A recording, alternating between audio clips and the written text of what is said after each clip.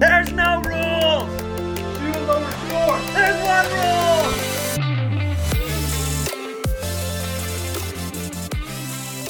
Welcome back to the back porch of Franklin Bridge, where I'm greeted with the beautiful Hole 18 here at Franklin Bridge. It's me and Scott Hassey, Jack Beard and Scott Hassey here on the mic with the No Mulligans podcast, brought to you on the back porch of Franklin Bridge. And it feels like old times, man. I mean, the winter is great when we're in the studio, but there's something about just like being out here on the porch with a green fairway in front of us, just talking some golf. Well, we've had a lot of rain, too, the last few days, which has really helped Yeah. a good bit. Yeah. It beats last summer. Like, our first 2 weeks of junior camp were awful. It was so hot in June last year. Oh, my God, yeah. Remember we went, like, 65 days without rain. I think it was like July, August. It was awful. And that's when we when the levels on the ponds went down and the fish Dude, the fish died it smelled too. so bad over there. And you see all these, like, why are there 27 hawks flying around in the air and vultures just Yeah. picking off the fish, man? It was not a good year to try and grow in some 2 new greens, but No, it wasn't, but at the same time too, I mean, the course is in wonderful shape right now. yep, turning around. Got a little repair work going on the new number 9. Yep. Yep. But It you know is what? nice to putt on the old 9 green though, like Oh, yeah. having that actually be a green for us. Yeah, and we got a new bunker put in there. Yep. Yep. So that'll open hopefully soon. I don't know when. Everybody keeps asking me, when's the green going to open? I don't know. Like, when it's time, when it's ready, when it's healed. Right. So, but It's you know also what? going to give time for those tee boxes too to mature. For us to have one green that's a little struggling, that's a brand new green. Yeah. It's only been in a little over a year. That's- And other courses in the area are completely shut down and having to re-sprig their Mhm. greens. Yeah. I think we're doing a great job. I think so too. And we have Drive, Chip, and Putt tomorrow. So if you're listening to this podcast last week, we hosted Drive, Chip, and Putt. So not only will we have Drive, Chip, and Putt with all these kids here, we've got 27 kids in our Nike Junior Camp going at the same time. So this place will be full of kids. And we're hosting the qualifier for the USAM qualifier USAM in July. qualifier. So we have a nice, solid 3 weeks for things to really turn in our favor. So good weather.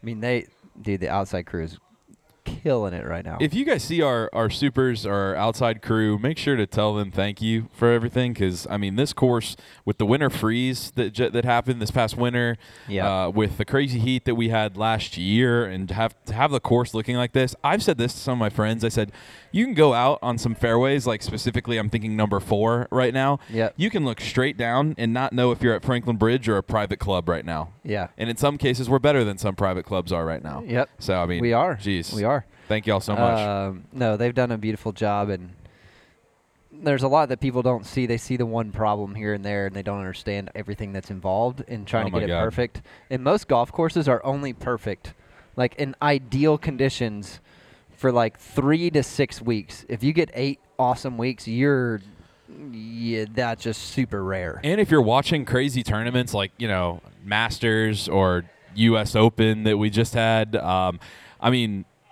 a lot of these PGA Tour courses take months, and they don't let any people play on them, and they make sure that they are exactly perfect when that There's a tour lot of comes to town. limitations to how much play is allowed and Right. where carts are permitted and not permitted, and Right. when they're permitted, and there's just a lot of rules that go into that. A lot of the popular landing areas in the fairway too. If you're playing one of those courses before a big tournament happens, they'll give you a square of turf, Oh, I like a forgot about square of that. artificial turf for you to hit off of, because they don't want you hitting in the landing areas. No, you got it right. I mean, that's welcome to primo conditions on the tour. Yeah. Speaking of the tour, Okay. how about, I was hoping the finish of the U.S. Open was going to be a little more dramatic than it was. Like, Ricky Fowler just kind of fell apart there early and just never was able to get it back. Scotty never turned it on. And it was just kind of this, steady, even par round of golf. You're just more looking for guys to fall apart, and they just didn't. Yeah, I mean, props to Wyndham for playing how he did on Sunday. Once LACC really dried out on the weekend, you could really start to see why this was a U.S. Open course. And And I agree. on Thursday and Friday, really when Ricky made the majority of his birdies, that's when they were saying that the conditions were a little bit better for lower rounds. And so Ricky just got off to a really hot start. And I guess when the conditions changed over Saturday and Sunday, just kind of couldn't put it together, man. Brooks and I were talking via text, not Brooks Koepka for those who are listening, our owner Brooks, but we were texting back and forth about, and he said something I hadn't thought about. He said, it's really interesting. I don't remember a tournament where guys made that many birdies and bogeys. Like, it was like birdie, birdie, bogey. Par, Nobody had a birdie, clean bogey. card. Yeah. Bogey, birdie, birdie, Yeah, bogey. yeah. Like, it was like, what is going on? A guy would make like 7 or 8 birdies and make 6 bogeys and Yep. shoot 2 under. You're like, Yep. what, how? Like, and so that's one, like, I hate when the tour does this, and they do it at the U.S. Open every year. I have no data on the U.S. Open ever. Oh, because they don't have. They don't post they don't post any data, post any of the data for it, so I can't see where the balls were placed and all that. I got to see the greens books, I could see hole locations, but so I have no data from any U.S. Opens. You think that's I want to intentional? look at that. I think so.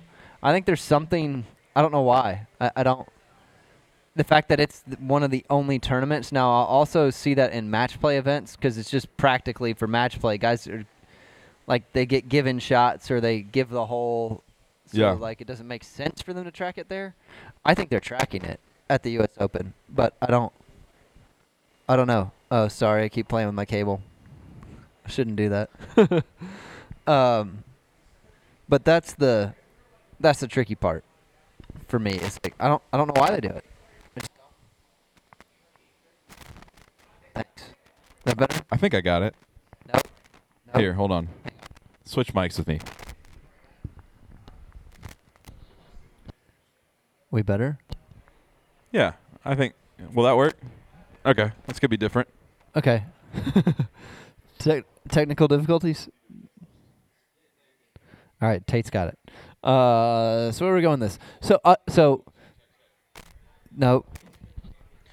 We're gonna get a different cable. And Here, I'm gonna cut. say my point while Tate's fixing here. All right, I switched over to the other mic. Yeah, I thought that was really interesting. I'm just gonna call it a dirty card, if you will.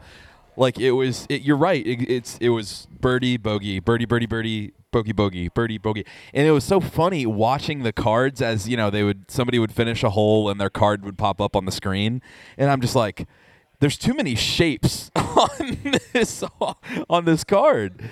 Yeah, no, 100%. I just think that's I like that. If you really want my take on it, I like that as a U.S. Open as a U.S. Open course. I think everybody on the early part of the tournament on Scott's testing his microphone.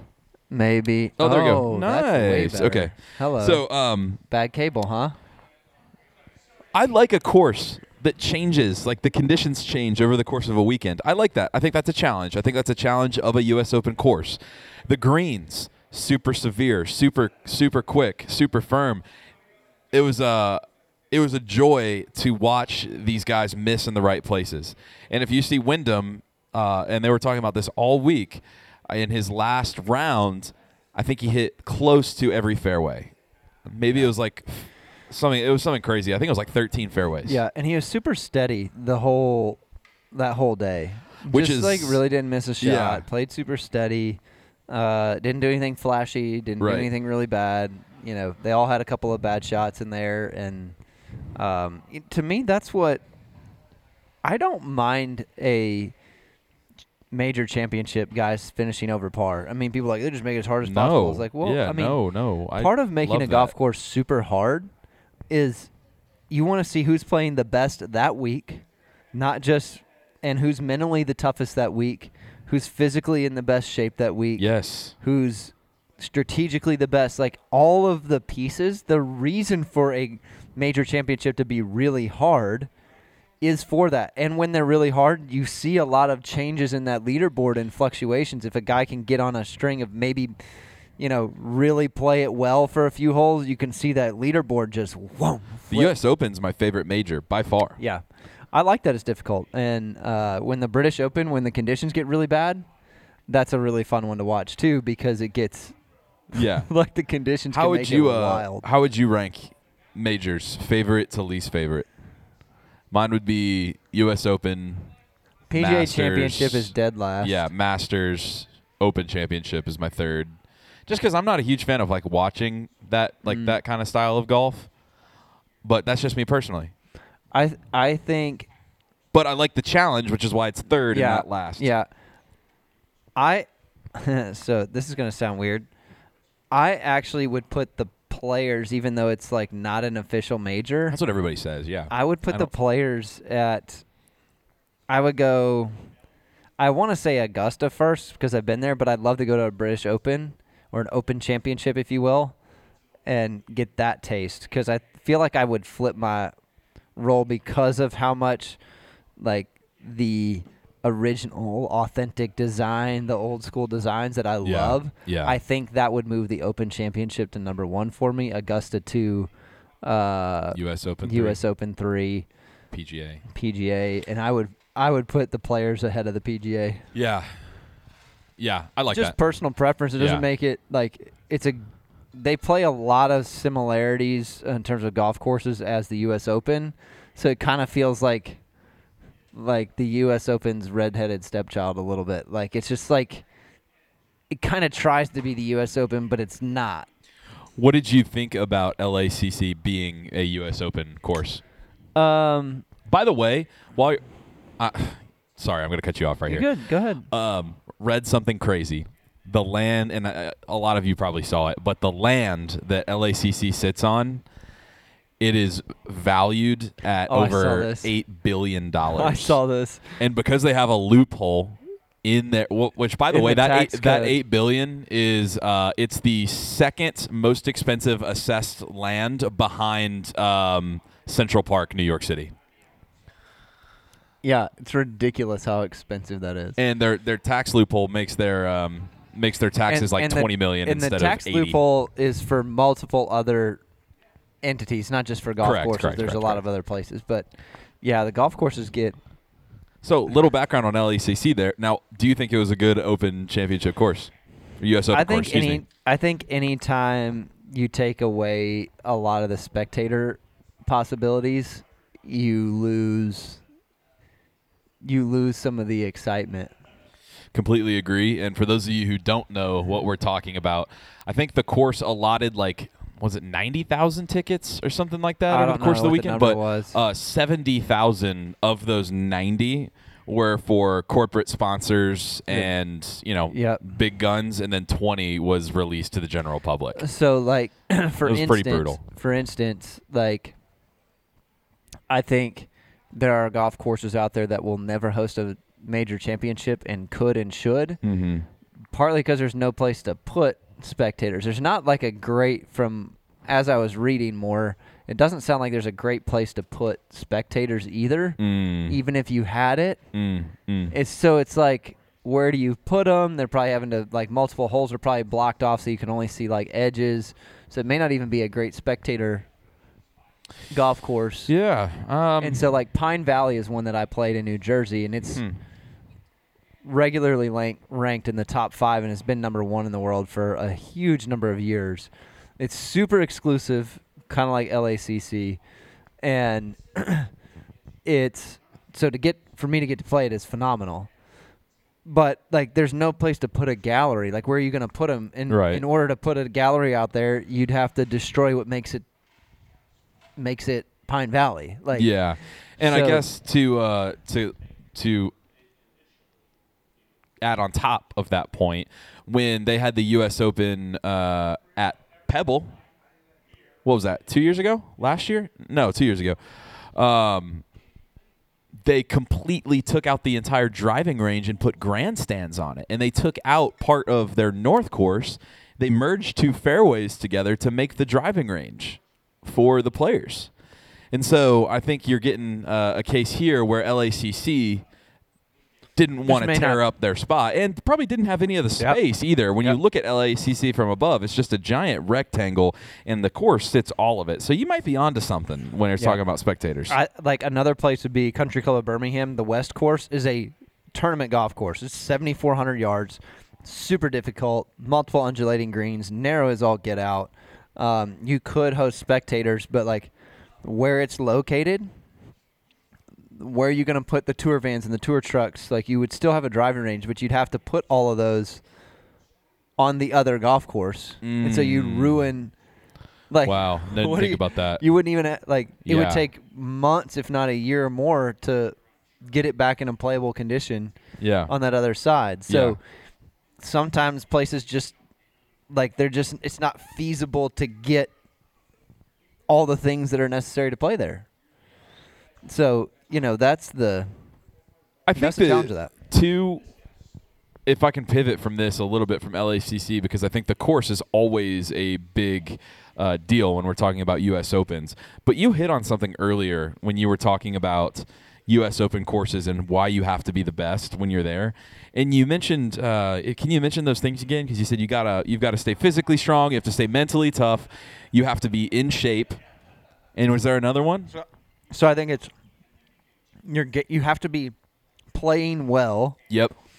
You have to your physique and your food intake, your rest, like all your just like general health stuff has to be in shape.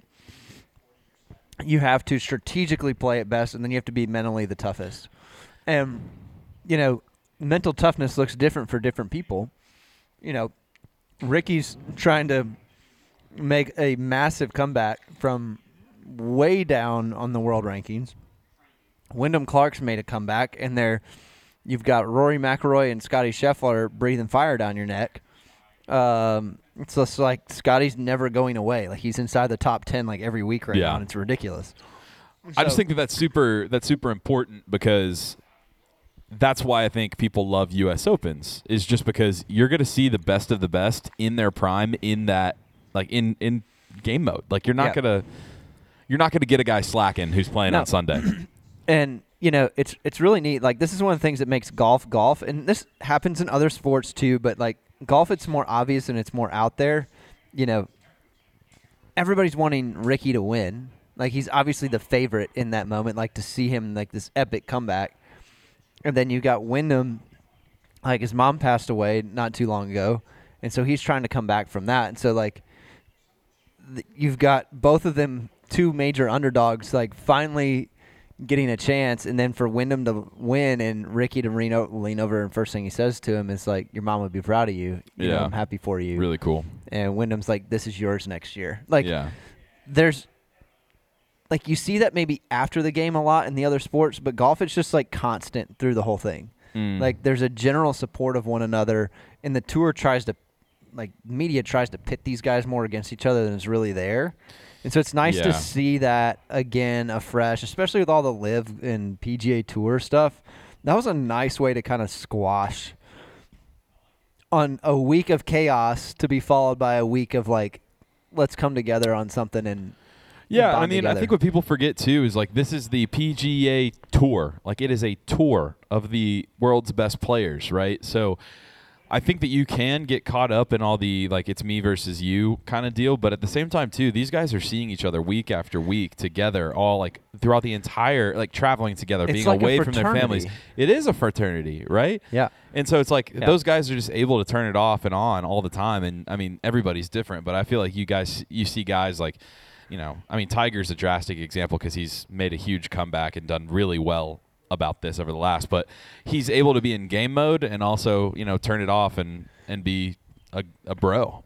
Well, for lack of a better term. I sit here and think, as I was thinking about this last week, and I've had some good interactions with kids and their families and parents, and I've had some not great interactions, and like that's pretty much a normal week, right? It's like you have really good ones, you have bad ones, you have parents that are trying really hard and making it worse, you have parents that aren't trying at all and making it worse, you have parents that are trying hard and making it better.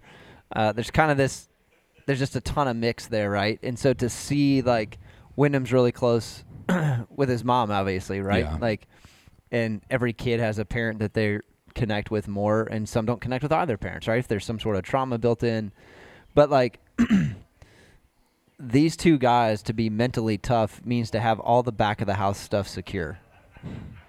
You can't play well out there and the back be in shambles. Like Michael Block at the PGA Championship, he said when like his relationship with his wife and his kids is good. His relationship and his work is good. His finances are under control. He's like, the hole just looks really big. And that's like, there's a certain amount of that that's so true. Like, when your back of the house is taken care of, the front of the house is great. And so, like, this healing process that Wyndham's been going through and Ricky's still going through, and I think he meant it when he said, hey, you know what?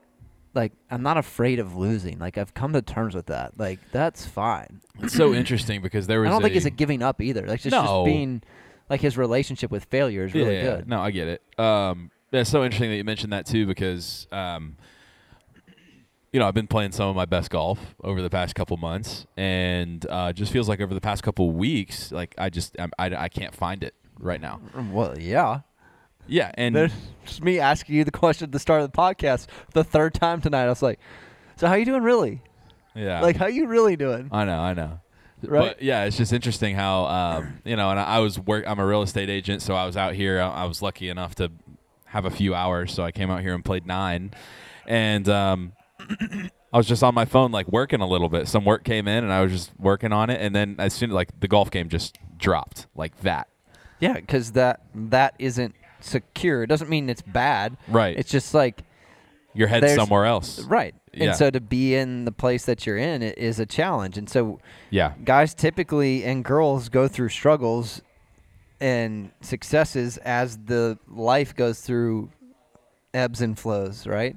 100%, and so the goal is to try to ride those highs when they're good and try to manage the lows, and just try and stay above them. Which is why, for those of you who kind of like, well, what are they going to talk about tonight? We were really talking about, we want to talk about performance. Right. And so I think that's why the U.S. Open is a big topic, because that's the one that you have to perform in and perform in all of the ways that you might be able to get away with on some other weekends on the tour. Right. On some of the easier golf courses, your game is strong enough. Right. At its weakest. Mentally, physically, strategically, where you're just not all the way there, to still kind of hang in there and make some cuts, make some money, and keep going, right? Which is the reason, too, why you'll see the best in the world, like Tiger, like Scotty, like Rahm, like Brooks when he's playing well.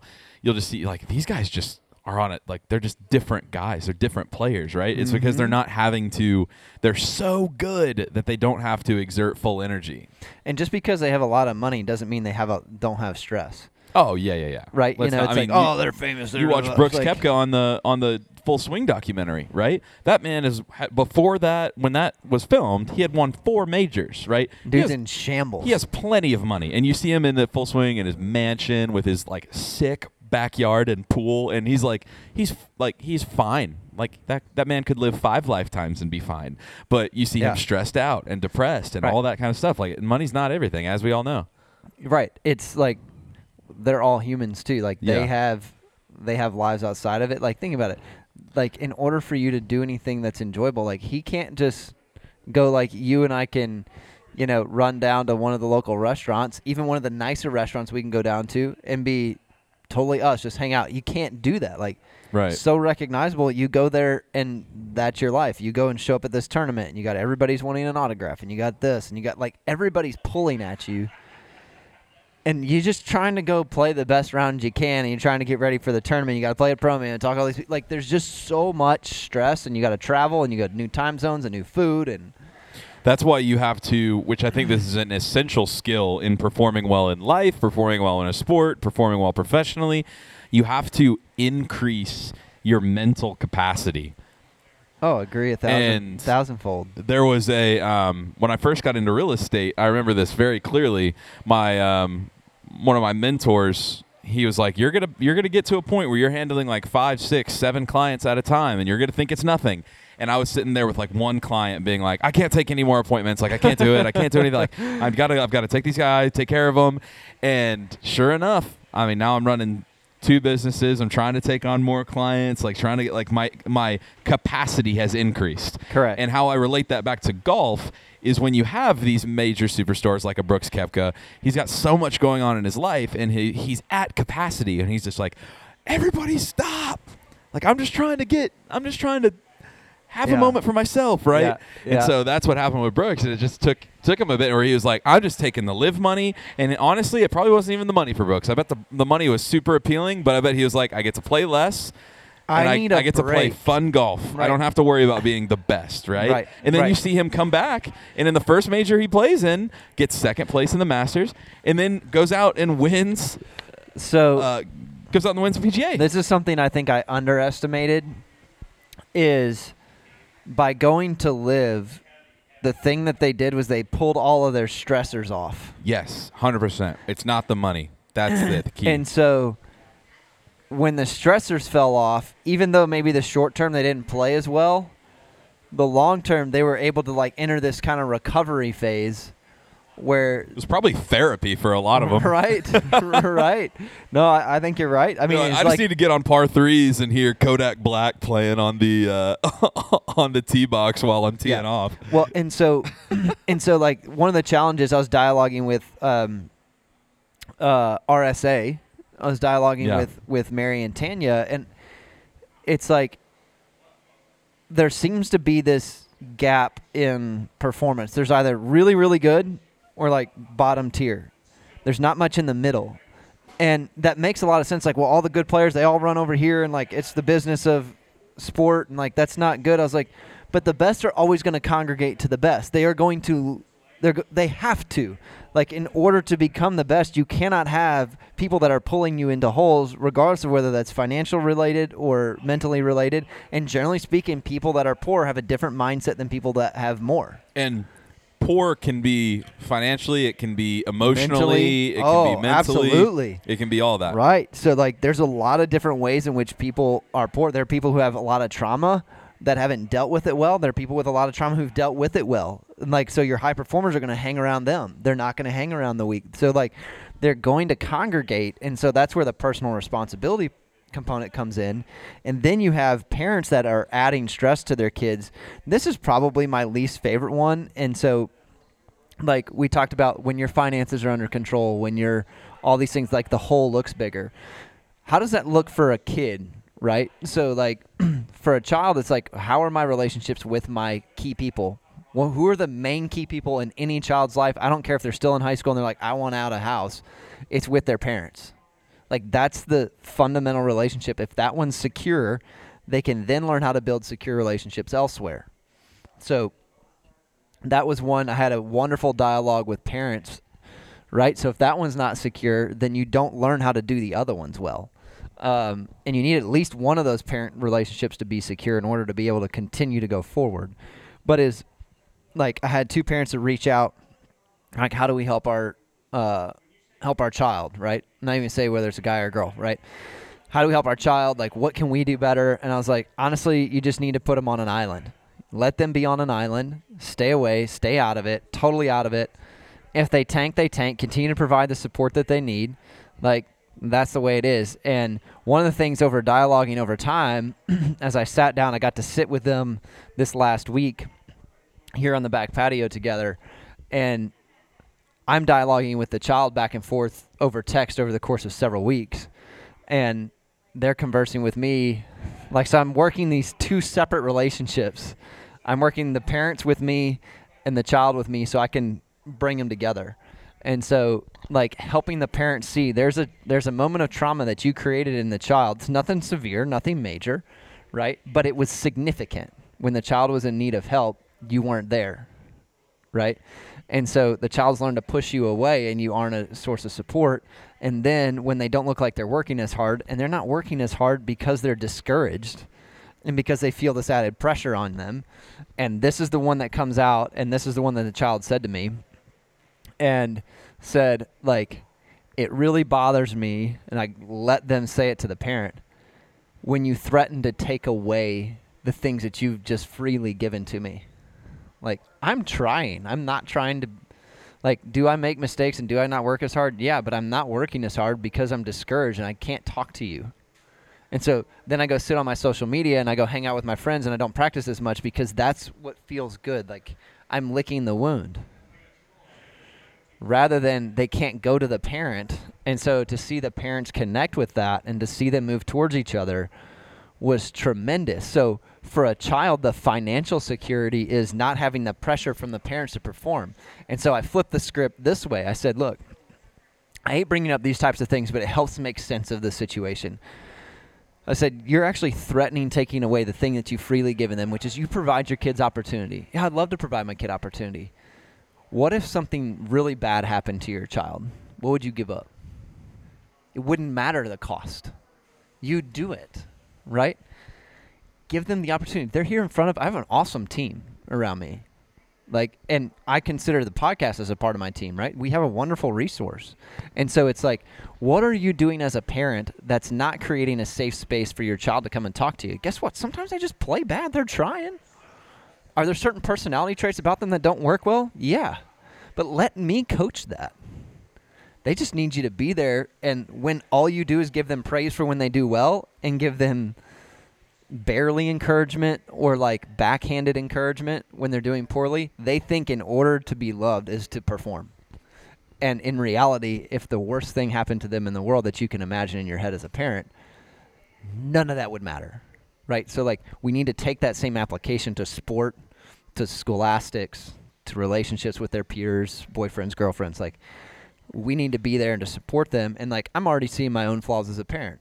And I need somebody to help my kids one day walk through the ways in which I messed it up. You know what's so interesting is that I'm sitting here while you went on that. Great, by the way. No, don't apologize for it. It was great. But I'm sitting here and I'm thinking, professional athletes come in all shapes and sizes, right? I'm just thinking here about baseball. The College World Series is on, and a lot of those guys will go and be pro. And I'm just looking at professional sports. I'll run the gamut of the 4 major sports in the United States. They come in all shapes and sizes, right? What separates those people from us or the regulars per se? It's the mindset. It's the Absolutely. headspace. It's the discipline. Right. It's all of that. It's what's between the ears, not necessarily what you're given, right?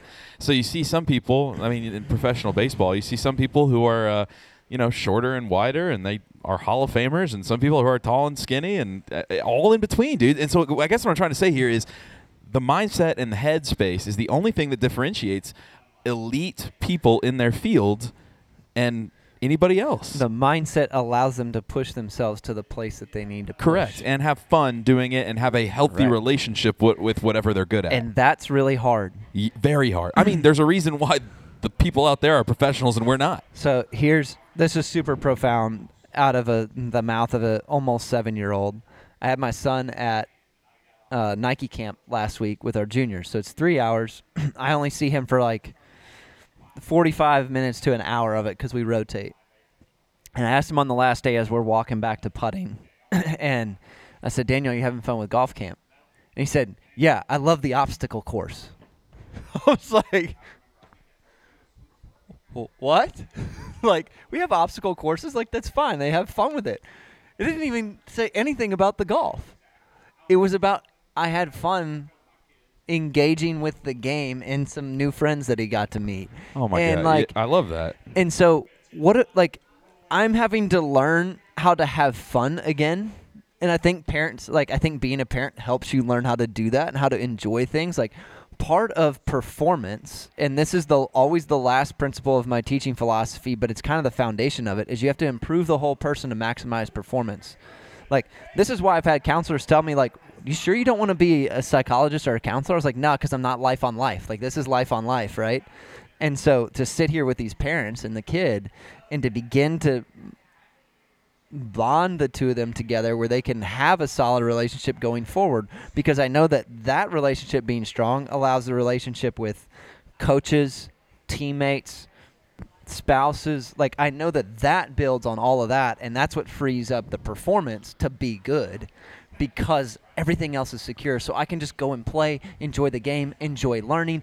And like kids and adults that freak out when they hit a bad shot is because something else isn't secure. Yeah. Something else is in danger. Something else is threatening. It's like we have to deal with that. And so we just throw more money at it, throw more practice at it, and like it just gets bigger and worse. And in the same sense, too, if I can relate this not necessarily to kids in development, but to like a higher level of sport, a lot of the people who play at a high level, and I can certainly say this too, just from just playing high school and just a tad bit of college, it's just like my favorite moments of my sport are hanging out with my teammates and my good coaches and having a healthy relationship with the sport that's not necessarily playing the sport all the time, right? Yep. Sometimes the best part of it is just having fun and not necessarily performing. And now performing keeps you in the game, and it's essentially what's fun. And I think if you don't love winning, you're probably not going to be a professional at anything. Right. But just those other things that people don't think about. It's not just about playing the sport at a high level. If you don't have a good relationship with the sport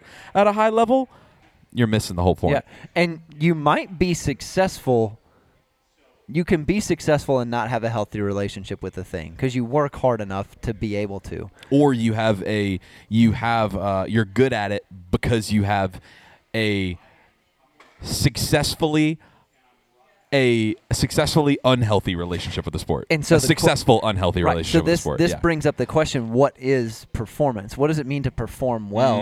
And I think one of the things we've lost is like a good name matters more than, it should anyway, matters more than winning the house, the car, the tournament, the moving up in the corporate ladder. Like, we make all those things matter, but they really, at the end of the day, we just keep chasing the next one. Yeah. And what you get to see out of Ricky and Wyndham this week, and I got to see out of this relationship with this parent-child here, is you get to see that those are the things that lead to exceptional performance. Sure.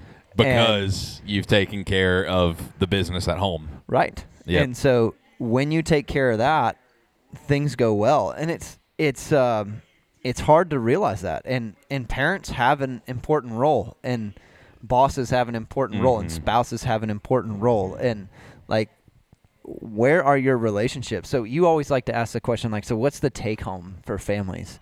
I think it's twofold. If you're a parent with a child that's playing, first and foremost, just stop, call a timeout. And if you want to know how you're doing with your child, call me, call Elijah, call Erica. We'll tell you. Like, if you want an honest answer, like, tell us what you need to do, we'll tell you. Because we hear it, right? We hear when it's good. We hear when it's bad. And do I take everything a kid says with, full truth? No. But I also don't do the same with a parent. I don't do the same with anybody, yeah. So, is take an honest look. Like, you have a role in creating the thing that it is that's happening. My job is to help them take ownership of what their role is in perpetuating maybe the negative relationship, because relationships always have two sides, right? There's two people, and they're becoming young adults. The other one is, like, take stock of everything else in your life if you're just an adult playing the game. Or you're a kid playing the game. That's fine. Like, if you're a player, take stock of, like, I would go this way. Anyone. Anyone. How is faith and family, depending on if those are a priority in your life or not. Like, family's got to be secure, or in your faith. Like, those two things have to be top two. How am I doing with my physical health? Then it goes into work, other friendships. Like, it starts at the top, and then it moves down through the chain. Take stock. Rate those. Is there one that's weak? What can you do about it? This is something you just need to manage. You're in a bad job. You're in a hard season of life. Is there ways you can tighten that down? Because if you can get that tightened down, then you can come and enjoy the game. You can enjoy learning. And the kid that was here, to get a text back from him going, having fun playing again. Having fun learning and trying new shots and trying new things. And they're currently 5 shots lower than they were 6 weeks ago in their scoring average. Right? And it's because we're doing the hard, deep work. Like, I was in a text thread with this kid till 11:30 at night. It started at like 10 o'clock. And we were doing some deep heart soul work. And, dude, I was like, keep going. I just keep asking questions. Like, we're almost to the root of the reason why they're so frustrated and struggling with performance. And we got there, and because we got there, we could sit down and have the conversation here. So take stock of it. Ask who do you trust? Like, yeah. That's why I asked you before we started, like, how are you really? Yeah. And you kind of asked me the same question, too. Like, how are you really doing? I'm like, man, this is heavy right now. It's busy season. Yeah, it's also interesting because, naturally when priorities arise, you got to take care of them, right? So a lot of the times, unless you are Brooks Koepka, like, golf is not going to be a priority for you, Right. So, Yeah, I mean, I think all of that really resonated with me, and how I know this is going to resonate with other people is because while you were talking, it resonated with me, and it brought up reasons why. Like, for example, I shot an 85 the last time I played 18. Yeah. And I was so upset with it. I was like, "What am I doing?" Like, I hit 3 T-balls out of bounds, and I'm like, "What's going on?" Like, the headspace wasn't there. I feel like I was clawing back every single time, like just trying to scramble, right? And luckily, that's And been there's a part of my value in game. that. Yeah, there's so much right? value in that. But there's mental toughness. It's built. yeah, it's also stressful too when you're just like, hey man, like this is a goal you need to shoot for, and I do remember that it's a goal, it's an aspiration, it's something that I need to accept, right? I need to accept a new normal, right, of shooting Correct. well, but I also need to have a good relationship and realizing that, dude, input that number into your gin, into your gin app. Like, you did it, and that's what you got to do, and then it's going to be that much more satisfying when you come out here and shoot a 72 next time, Right. So, and just recognizing all of the other things that were going on in my life, work, personal, that kind of stuff. So, interesting how actually that does have a correlation, and it's related with me very, very recently. Yeah. Yeah. And that's the challenge. What's the stock? Like, what does it mean to perform? And I think taking care of the things that matters more. Yep. And because of that, both Wyndham and Ricky can walk away from that tournament with their heads held high. One holds the trophy, but like both those guys have a tremendous amount to be proud of. Rory, Scotty, I mean, here's wonderful tournament. My big takeaway from this. This is my end cap here. Yeah, I'll stop here. Yeah, what a change! I have nothing else to say. No. Here's where I'll stop. Is I'll just say that when we first started talking about this episode, we were talking about the U.S. Open, right? And I was kind of expecting us to talk about performance when it relates to golf, what we need to be doing, how we need to be doing it, how to level up as a player. And then you took it into this direction, and everything just clicked with me. I was like, holy cow! Like, you're right. You need to have your business taken care of before you hit the links, just because. I mean, your brain's going to be in a different place. So I love all that. And I hope all of y'all listening got a lot out of that too. So thank y'all so much for listening to this episode of the No Mulligans podcast. It's Scott and Jack. Scott, you can follow him on Instagram at @SHasseyGolf. We posted today saying that the podcast is going to be out here on the back porch of Franklin Bridge. Unfortunately, we got some rainfall today, so not a lot of people ended up coming out to play golf. But we do have some people out here in the audience listening, so appreciate you guys for coming out. Always remember to follow us. We've got a TikTok now. We need to start putting out a TikTok. No Mulligans Pod, I believe, is the name for that one. So we'll be putting out some stuff. Scott swing videos. I'll put some of my swing videos on that. We'll post some of our tips and tricks and some clips from the podcast too. So thank y'all so much. Remember, on YouTube, No Mulligans Podcast, and on Apple Music and Spotify, No Mulligans. So from Scott and Jack on the back porch of the Franklin Bridge, We'll see you on the next one. Peace. There's one rule!